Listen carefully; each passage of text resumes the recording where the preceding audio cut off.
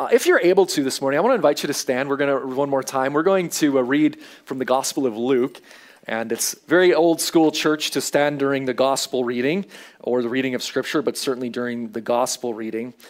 And we've been doing a short series in Advent, breaking out of our verse by verse in 2 Corinthians, talking about God's good gifts. And the first two Sundays, we're talking about the body, and this is the last Sunday on the body, and we're going to talk a bit about how that relates to being whole in our body. We're going to raise a few issues. It's truly not R-rated. I probably scared some people away when I said that last Sunday. My apologies.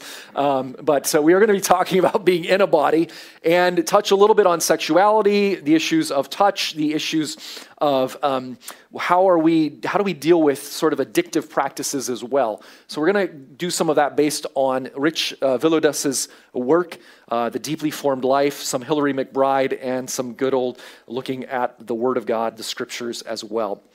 So this morning I want to read this passage, which may strike you as unique, but hear these words this morning. This is the story of Jesus healing a leper in Luke chapter 5, starting in verse 12. Luke chapter 5, verse 12. I'm just going to read this short passage here.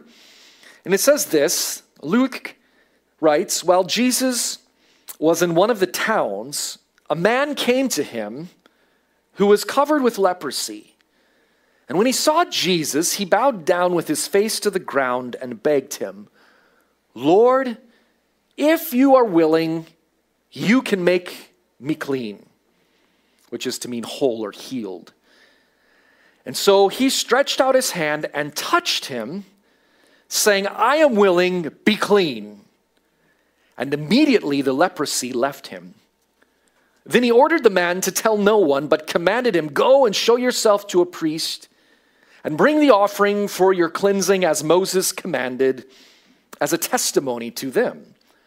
But the news about him spread even more, and large crowds were gathering to hear Jesus and to be healed of their illnesses, and yet Jesus himself frequently withdrew to the wilderness and prayed."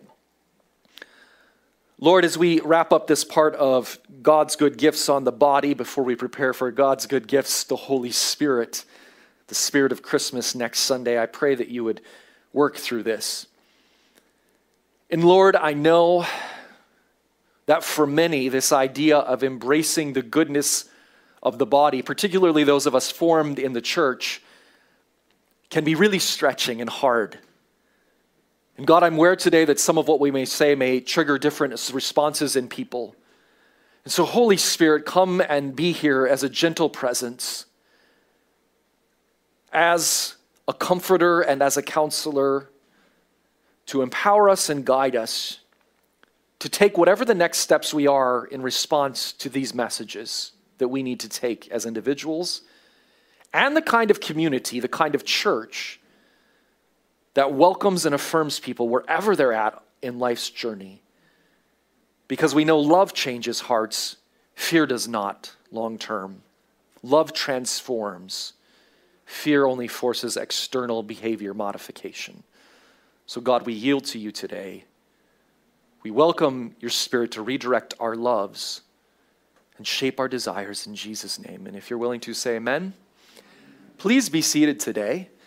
It's so good to see you all here today worshiping with us as well. Again, do want to remind you next Sunday we will be shifting into one more last Sunday of Advent and talking about the gifting of the Holy Spirit. I was praying with our team this morning, and when I was a kid, there was a Christian artist named Sandi Patty, and I asked if anyone knows that name, and I think one person acknowledged that they know that name. Does anybody in this room know who that name is? Sandi Patty, okay. All right, a couple of you, all right. And she had this Christmas album, and I think one of the songs on there was about the gifting of God. The Father gives the Son gives the Spirit gives us life, that we might give the gift of love, and the gift goes on. And it's like a real hooky 80s worship phrase, and you can see it's still burned in my head as a child because I heard that song. My mother played that record or that album. So we'll be talking about this idea of the gifting of the Spirit. And you say, well, that's sort of is that a strange Christmas story? Absolutely not. because there's this idea of God's gifting of the Spirit, that this is the gift that we can be open to, and the Spirit not only moves us in salvation and power to live differently, but that the Spirit gives us gifts as individuals and as a body. And so it's a great Christmassy last Sunday of Advent thing to focus on, and we want to do that as well. And the other thing about the Spirit's gifting is the Spirit gives gifts that we experience bodily as well. Not just a spiritual mental exercise, but we can physically in some way experience God's Holy Spirit, which we see again and again in Scripture. A.W. Tozer, an Alliance pastor and theologian of the last generation, said, "No one was ever filled with the Holy Spirit and did not know it." And so we want to talk about this idea of welcoming the Spirit, not only as a mental exercise, but in our physical being as well. So last Sunday we talked about, are you guys awake with me? It seems very, very still in this room today, and you all know that I'm an Anabaptist, so I need to at least physically hear your voices, that I know that you are awake and alive. Are you here? Yes? Somebody acknowledge your, okay, all right. Well, you're with me. All right, good. Well, at least you're with me in the sense that we are physically in the same space together. Whether or not we're spiritually, mentally, we'll see how that goes. Last week, we talked about this idea of sexual formation within this context that Rich Villadis gave us, these images of 3 diets. One of the diets, of course, is the repression diet of the purity culture in so many Christian churches, particularly in the late 80s, 90s, and early 2000s. This starvation diet, this repression of our bodies and not really knowing how to properly and positively, consistently talk about desire. As one person said, the church told me that sex was evil, bad, and awful, and you should avoid it, save it for somebody you really love and get married to. Did you get that? The church said it's awful, evil, all the things, but save it for somebody that you love and want to commit your life to. See that mixed messaging in terms of desire and sexuality. We talked also about this fast food diet, where really the secular culture or the non-Christian culture and Christianity are sort of, when we go off the rails, are actually the same coin, just different sides of the same coin. The other side of that coin is the fast food. From the starvation is the fast food, reducing the body simply to a product, simply to urges and desires, and other bodies simply as things to be consumed. And that's sort of the extreme on the other side that we want to avoid as well. We shared some quotes from St. Augustine, Jamie Smith in his book, On the Road with St. Augustine, great book, by the way. Says this: the prodigal son, in the story of the prodigal son, was itching for freedom. When we imagine freedom only as negative freedom from constraints, think about this when we think about our bodies, our appetites, sexual and otherwise, freedom from constraint, hands-off liberty to choose what I want, then our so-called freedom is actually inclined to captivity. I'm going to say that again. The prodigal son was itching for freedom. When we imagine freedom only as negative freedom from constraint, hands-off liberty to choose what I want, then our so-called freedom is actually inclined to captivity. Hear this: when freedom simply means voluntariness, do whatever I want, however I want, whenever I want, without any further orientation or goals, then my choice is just another means by which I'm trying to look for satisfaction. Now hear this, dial in, this is gold right here. Insofar as I keep choosing to try to find that satisfaction in the finite created things, stuff and people and bodies only, whether it's sex or adoration or beauty or power, I'm going to be caught in a cycle where I'm more and more disappointed in those things, created things, and more dependent on those things at the same time. Smith goes on, he says this: I keep choosing things with diminishing returns. And when that becomes habitual, whether we're talking about, again, sex or adoration or beauty or power or money, and when that becomes habitual and eventually necessary, then I give up my ability to choose, and now the thing has me. I no longer have it. The thing about Christianity and this idea of goodness of body and embodiment and stuff and stewardship of things is that we say the things are not bad in and of themselves. It's when I'm trying to get my ultimate life and value and worth in those that now what I thought I had freedom, many people as they experience sometimes when they're deconstructing, not everybody, but some are in that, and they're like, oh, this newfound freedom. But eventually, there's an arc that we learn in restoring our faith when we realize that those ultimate things that we aim at matter. The ultimate things I aim at with my body, the ultimate things I aim at with my appetites matter. Because if I forget those ultimate things, then I get bound by those, and now they become addictions and they bind me, and they don't deliver what they promise in terms of that fulfillment and satisfaction of life that I want and desire. In fact, there's only one thing that fulfills that ultimate longing and satisfaction. It's to be filled with the flame of the love of God and the Holy Spirit. You are a fireplace, and there will be some fire burning within you. Will it be that of the Spirit of God, or will you try to fill it with a fire that keeps going out? Well, this is this idea that we talked about with fast food diet. McDonald's will only do you good for so long. Finally, we talked about the banquet, our desires aimed at proper loves.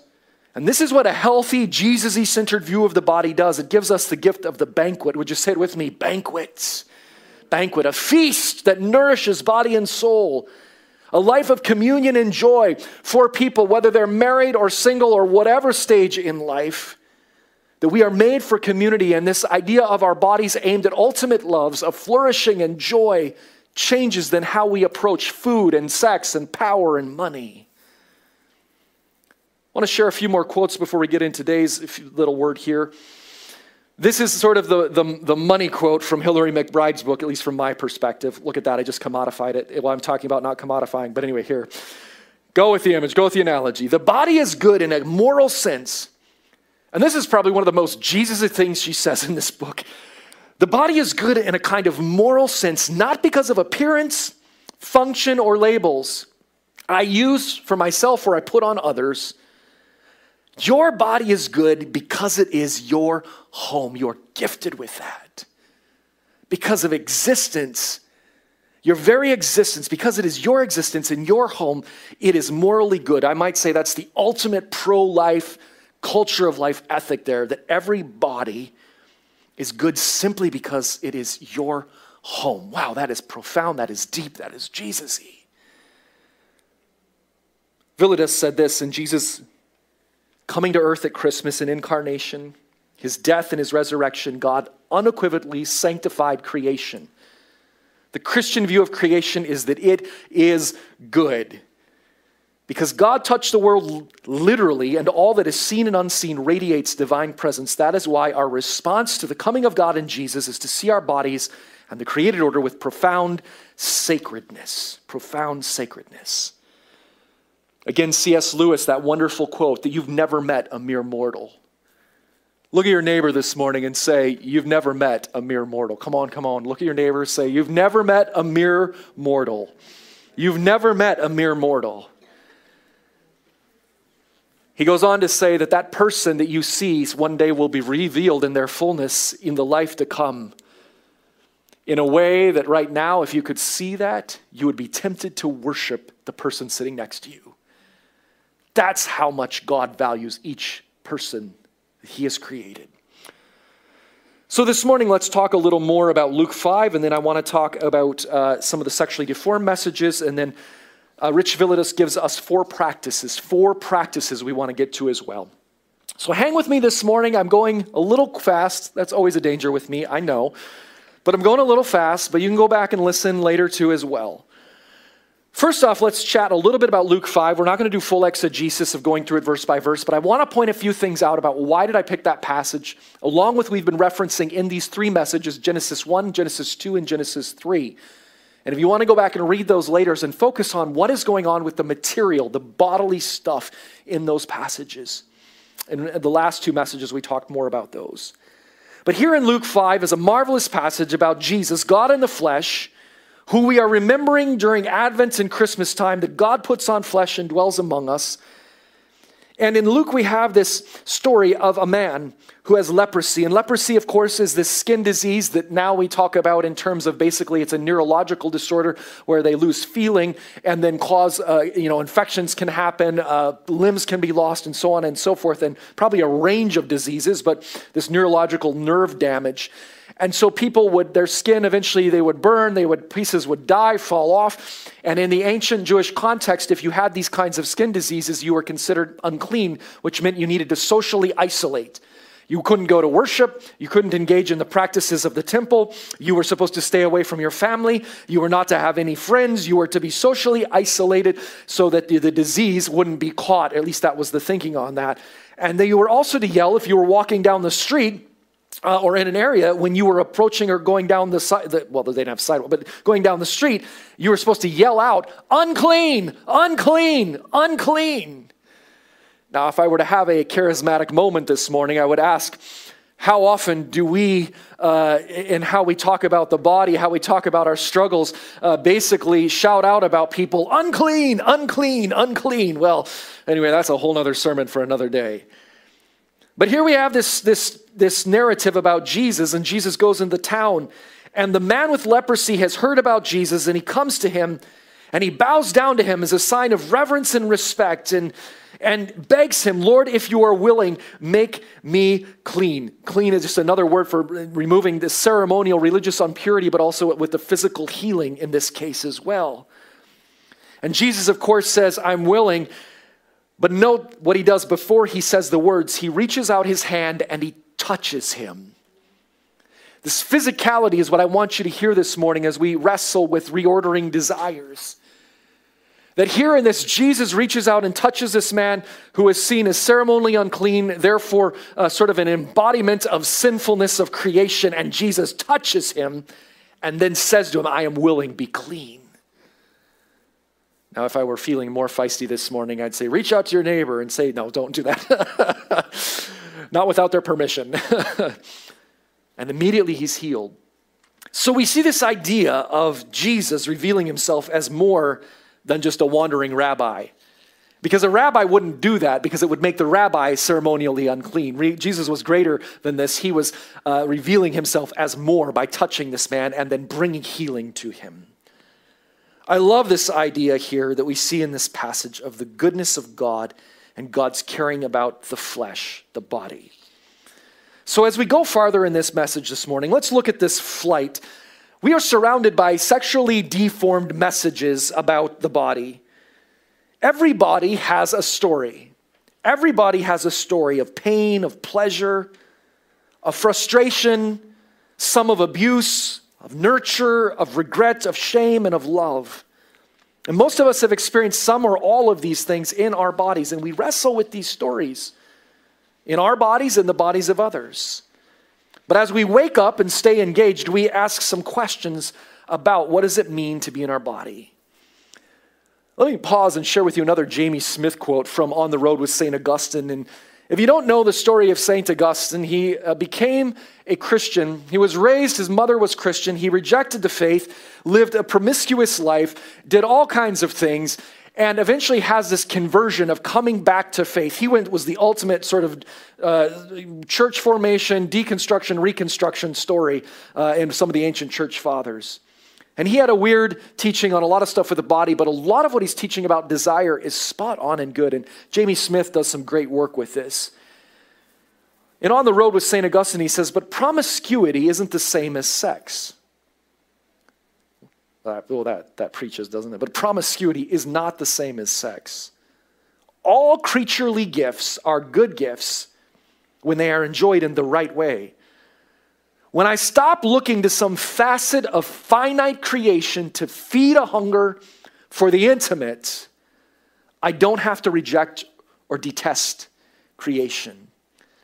And Smith shares this. He says, this theme returns over and over and over again in Augustine's defense of the good marriage, the centrality of friendship, the importance of covenant, of finding expression and exclusivity. What if consent is not enough? Smith ponders. In our culture today, we talk a lot about consent, and consent is an important concept, but what if it's not enough? This is the Christian question about embodiment. What if what we're looking for is not consent, but covenant? What we're longing for in another is something deeper. And he says this, what if only marriage will protect us? There's something about commitment of spirit, body, mind that takes this whole experience of embodiment to a new level in expressing of sexuality. So Philetus gives us 4 promising questions this morning. Are you still with me? Amen? Awake? Are we live? Yes?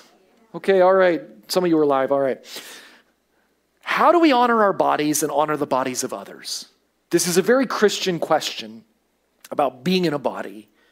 How can we reject in our daily lives these scripts or lies and disordered appetites that entrench in us deeply deformed ways? How can we work towards wholeness, healing, integrity, and love in the area of our lives? And how do we love God well with our bodies and with our sexuality? These are Christian questions about reforming how we view our bodies and sexuality. Many of us have received messages from parents, extended family, friends, and the church, and the surrounding culture. In fact, now our schools, not for a long time, have moved beyond basic biology and are doing formational aspects around sexuality. And there's a whole bunch of debates, and I know I don't want to talk about the debates, but in our culture, this is a big thing, in our schools even. The media, the internet, we lived in a pornified culture. We live in a porn-saturated world. One of the downsides of the internet and all things virtual and online. Villidus, in his book, speaks about being affected by porn early on.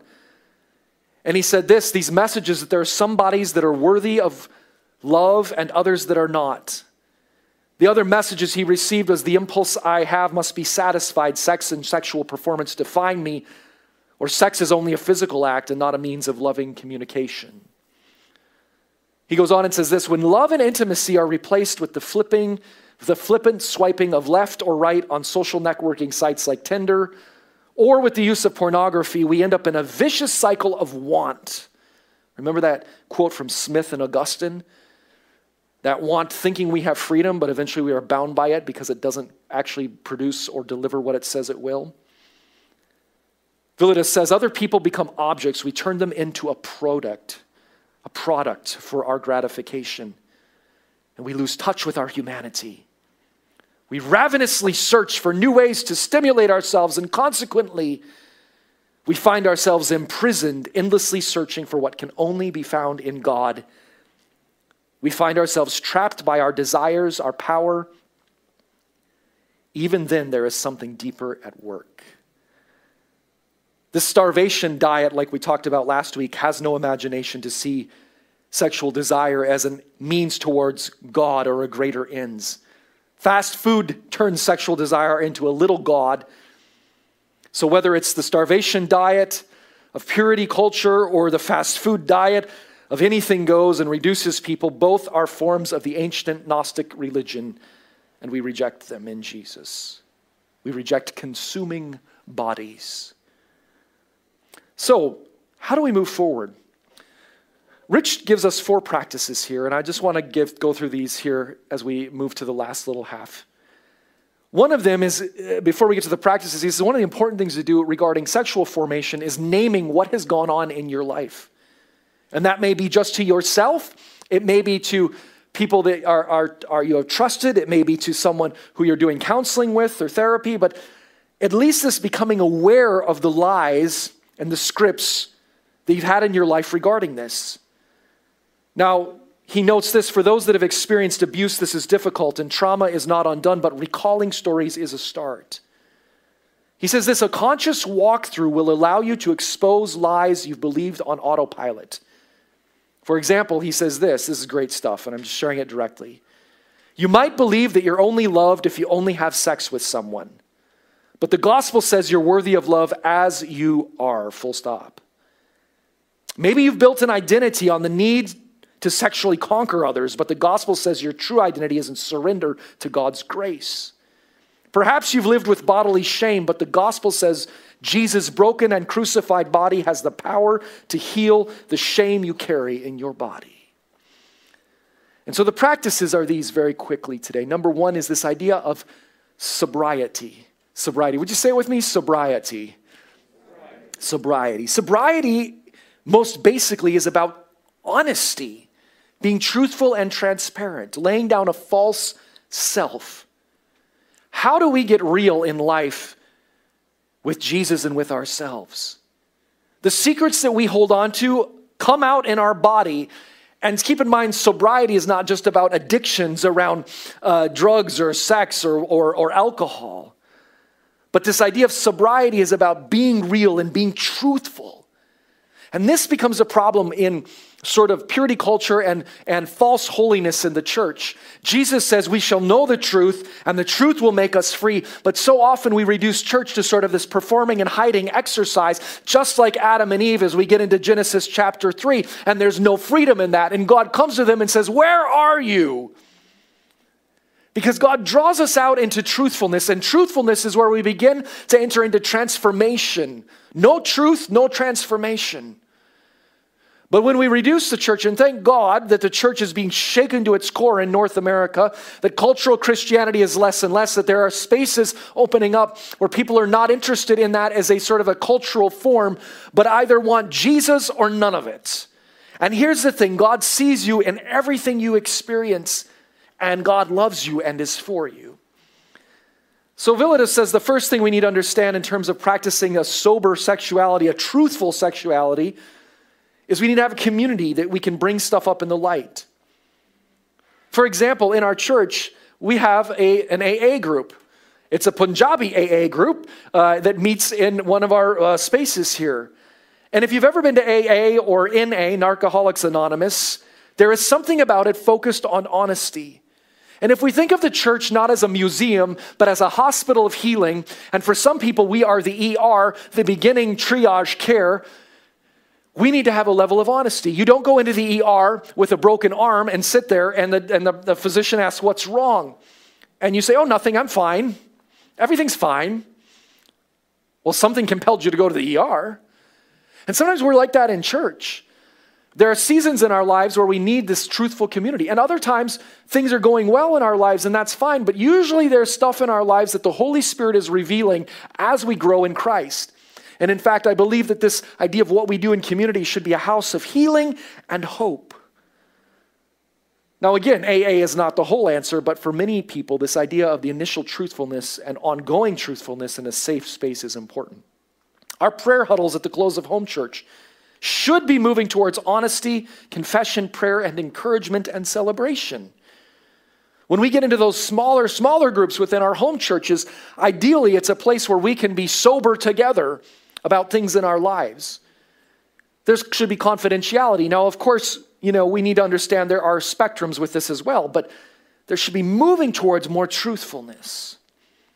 Philidus puts it this way. He says, whatever we cannot name, this is good right here. This is platinum. Whatever we cannot name reveals our bondage to shame. Whatever you cannot name in your life reveals where you are bound by shame. Think about that. Whew. I don't know how many of you have watched the Harry Potter movies. I came of age in a very conflicted time where either watching Harry Potter sent you to hell, or watching Harry Potter meant that you were aware of things like C.S. Lewis and J.R.R. Tolkien, Lord of the Rings. So I have a love-hate relationship with Harry Potter, but there is a character in Harry Potter called Voldemort. And Voldemort is like the ultimate evil wizard. And in Voldemort was this evil villain. Now, the archenemy of Harry, the archenemy of all that was good and just in the world, the archenemy of justice and equality, this is Voldemort, all the bad you can think of. And instead of saying his name, early on we learned that people were so afraid of him because of the rise of evil in the past and his temporary vanquishing and his rise again that they would say, he who must not be named, instead of saying his name, Voldemort. The only wizards who called him by his name were Harry and Dumbledore, and Harry eventually proved to be victorious over him. This idea of moving beyond this he or that which must not be named must be conquered in our lives, in your life, and in the life of the church. We must name things. This is the practice of sobriety. We need to reframe addiction, he tells us, and finally we need to confess through prayer. Now let me give you the last practices quickly. Number one is sober sexuality. Say with me, sober sexuality. The second is the practice of social bonding. And if you want to, just so I know that you're awake and you don't, it's obviously it's a free will situation, but the practice of social bonding, 1, 2, 3, practice of social bonding.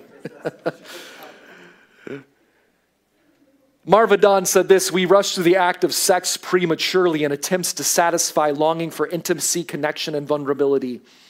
And she says this, in the process, we find ourselves spiritually and emotionally attached to others because we've given our bodies over without the protective gift of covenant vows. And of course, that's not automatic in marriage either, but there's an intentionality. There's this idea that she speaks of social sexuality we spoke to last week in Genesis 1, where we are called to relate to one another and be in a relationship recognizing the harmony and that we're all dependent and that it all hangs together. We need to understand that in the church we also affirm singleness, that Jesus and the New Testament writers value that, and the church should be a place of family and extended family. That there are desires that you have that are not meant to be fulfilled in genital sex. This is a Christian truth that we speak. And it seems strange that we have to say it, but there's a closeness of friendships and relationships that we should be able to have in the family of Christ that the world seems to think can only happen or usually happens only within this genital sexuality. But we need to affirm this idea that indeed we are meant for deep relationship. And we've got to make that space in the body of Christ because people are yearning and need that. You are created for deep community with people beyond the person you're married to, beyond sleeping with someone. There is a relationship also with God that can be experienced that brings fullness of life. And our culture keeps lying to us about this thing. Keeps lying to us. Again, the church should be a place where we're a family, extended family, where we are known and we know others as persons. And this requires risk. I like how Villadus puts this. This requires risk, a tolerance for awkwardness. Oh, Jesus, we've got awkwardness in spades with me as pastor at Pilgrim, amen? Aren't you so blessed? Just remember that. If you feel awkward, I'm probably more awkward. That's an encouragement for you. This certainly requires risk, a tolerance for awkwardness, and a commitment to others. But for the sake of our flourishing as human beings, it's unquestionably necessary.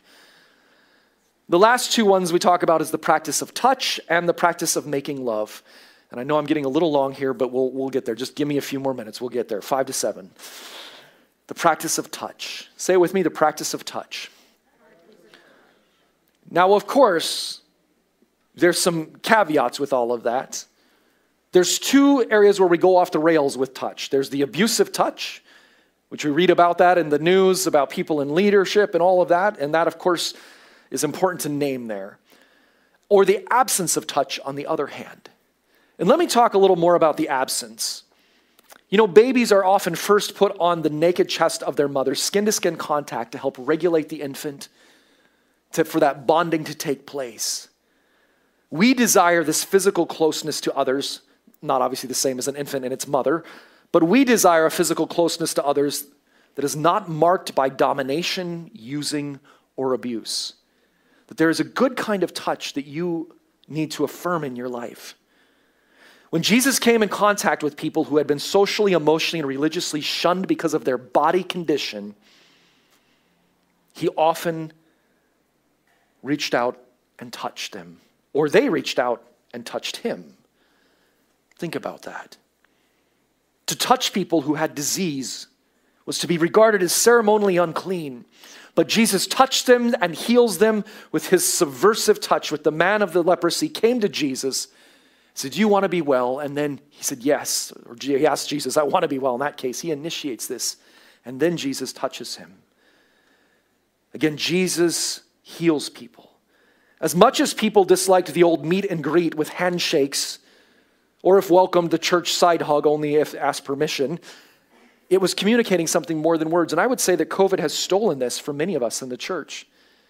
There are people who need those handshakes, or the COVID equivalent of an elbow tap.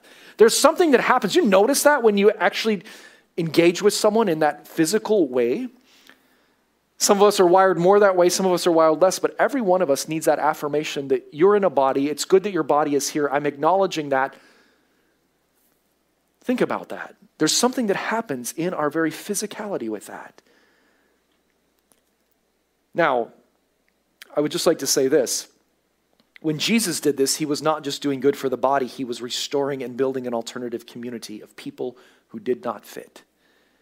Every church gathering is a gathering of people that you might not normally ever gather with, but for Jesus at the center. Think about that. Look around this room one more time as we move in towards the end here. Look around this room. Take a look around this room. Some of these folks you would never have engaged with except for what's going on right now by the physicality being present in the same place together because of Jesus. In my church experience growing up, we did the laying on of hands, the anointing of oil, powerful touch. And I believe that that's something we need to understand, that there is something about anointing people with oil. There's something about asking, again, always with permission. Consent matters, but it doesn't exist. May I lay a hand on your shoulder and you're free to say no and pray for you. There was something about that in the context where God works in both the words and the physicality to express his love and care for one another through one another. Gentle hands of prayer are part of healing as well as spoken prayer. And finally, I left making love for last. So hopefully you can hang on just a little longer. Making love is another practice of sexual wholeness and being whole in our body. Again, you can be whole without engaging in genital sexuality, but there is a place for it as well. And the church has taught this through making covenant in marriage.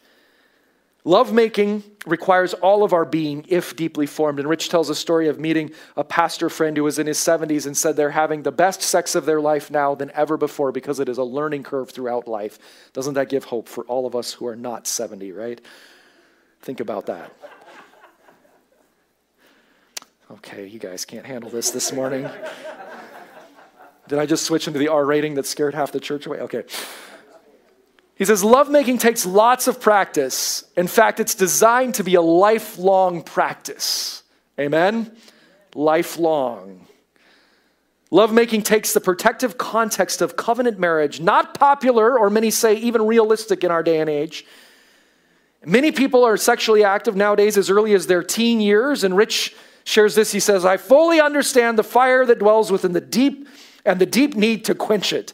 However, I also understand the emotional and spiritual damage that occurs when we give ourselves over to another without the presence of covenant vows. That notwithstanding, lovemaking takes practice and it begins outside the bedroom. Boom.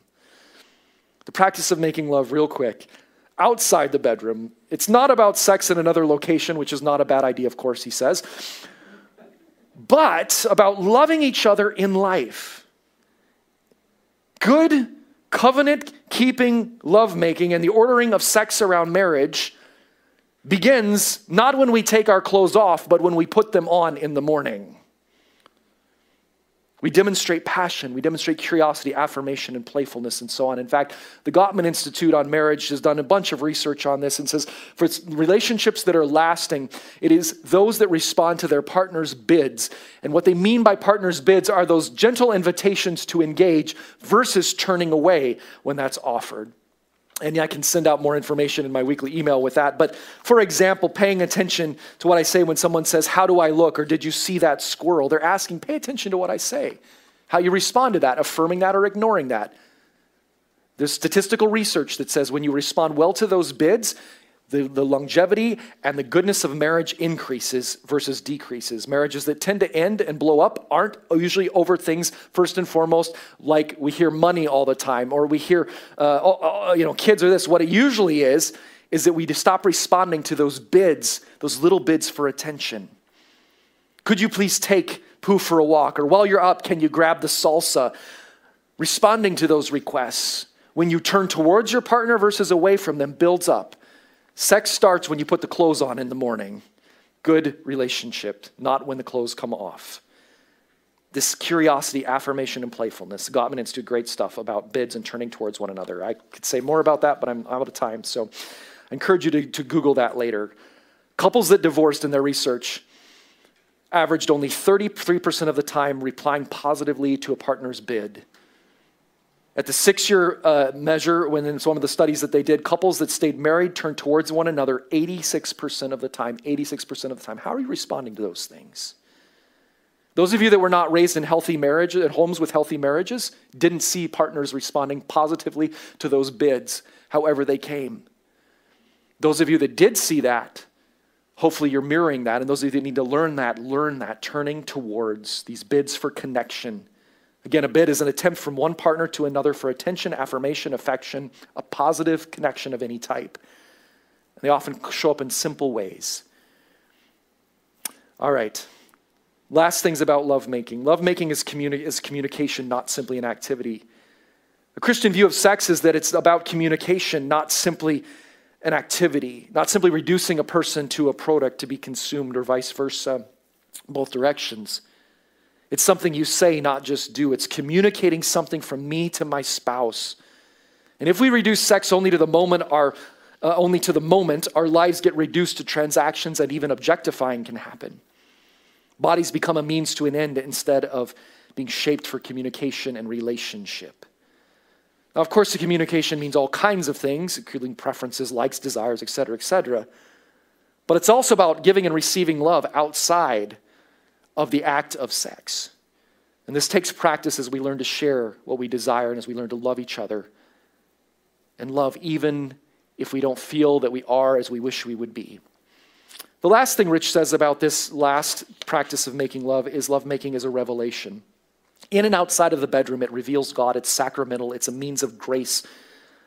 It's a communion of sorts. As we love each other, he says this, naked and unashamed, we enact the vulnerable, free, faithful, and fruitful qualities of love demonstrated in Jesus. He would lay down his life for us, give his body for us, pronounce forgiveness and grace, and renew us through his self-giving love. And this too is what deeply formed sex is. It's the holy demonstration of God's naked and unashamed love towards us. He says we are at best when we are making love inside and outside the bedroom. I'm going to invite the worship team to come up as we land this plane. And my apologies for going a little long, but I wanted to get this out in this message so we can shift gears as we near Christmas. I want to remind you today that sexual wholeness is part of the journey all of us are on. And God is gracious. God is gracious. And so in this, He knows that we are from dust. He knows our weaknesses, and he knows that every expression of our sexuality this side of eternity is somehow tainted by sin and brokenness. There is no perfect sexuality this side of eternity, but we aim for this covenant faithfulness and love. We aim for this in how we express our bodies and how we experience our bodies. I want to say this in my young life, my parents' expression, my parents were divorced. My father had an affair. My parents were divorced. My mother wanted me. My biological father did not. And so for me in my life, I want to say one more thing here and just chill out, guys. Like, it'll be okay. It's not long, I promise. It's me. Would I lie to you? Would I lie to you? In my young life, you know what was really important in my formation? I saw the brokenness of my parents, and they got remarried and all of that. But it was couples in the church who had those marriages of faithfulness, and they weren't perfect, but they lived through that. It was being reparented in the body of Christ. It was seeing others who were leaning into this Jesus-y way. It was those couple youth sponsors. You know, if we get to a point one day, I believe we're going to, where we have a youth group, some of you need to be sponsors, not as individuals, but as couples. Those youth need to see that. They need to see that. For some of us, it was foundational. I think of one family that was sponsored and other sponsors as well. We had single sponsors, married sponsors, but that impacted me a lot to be able to see, what does it mean that this Jesus-y marriage, what does that look like? So I want to encourage you in your own formation that one of the things when we live as a church in community is that we help form one another as well. So landing again this morning, sexual wholeness is part of the journey we're all on. The Spirit of God is here to comfort and strengthen us. There is no perfect sexuality this side of eternity, and that brings up a lot of other sub-sermons that we could get into, but not today. We need to be a community that seeks truth, the sobriety community in our lives when we're struggling with trying to get our identity out of these things. We need to also be a place where we allow for in ourselves inner discussion, truthfulness with ourselves, some safe friends in our lives, and maybe some outside resources beyond simply church or pastoral counseling. But if we need therapy or counseling beyond, where we can go very deep with that third party. And finally, I want to say this. We want to invite Jesus into our life. We want to invite Christ into our experience. Did the sound just change right now? It sounds like it just changed. All right. The very end of service, we fixed it. All right. So hear this passage as we pray. Why don't you stand with me if you're able to do so as well. Psalm 103 verse 11 says this, "For as high as the heaven is above the earth, so great is his loving devotion towards those who fear him. As far as the east is from the west, so far he's removed our transgressions from us. And as a father has compassion on his children, so the Lord has compassion on those who fear him. For he knows your frame, and he is mindful that we are dust." Blessed, beloved dust. So Lord, thank you for each person here. And as we finish this series today, thank you for your goodness and your grace. Thank you that you call us to be more honest about our bodies. And Lord, I know that in Baptist land here, it may not be most comfortable to go down these paths to talk about, but the word does. It's all over the place about how we wrestle with being in a body. And God, I pray today for those that need to hear some affirmations or maybe need to take some next steps, that you would give them the strength they need to do so. That they would welcome your Spirit in. Empower them, I pray, in Jesus' name. Amen and amen.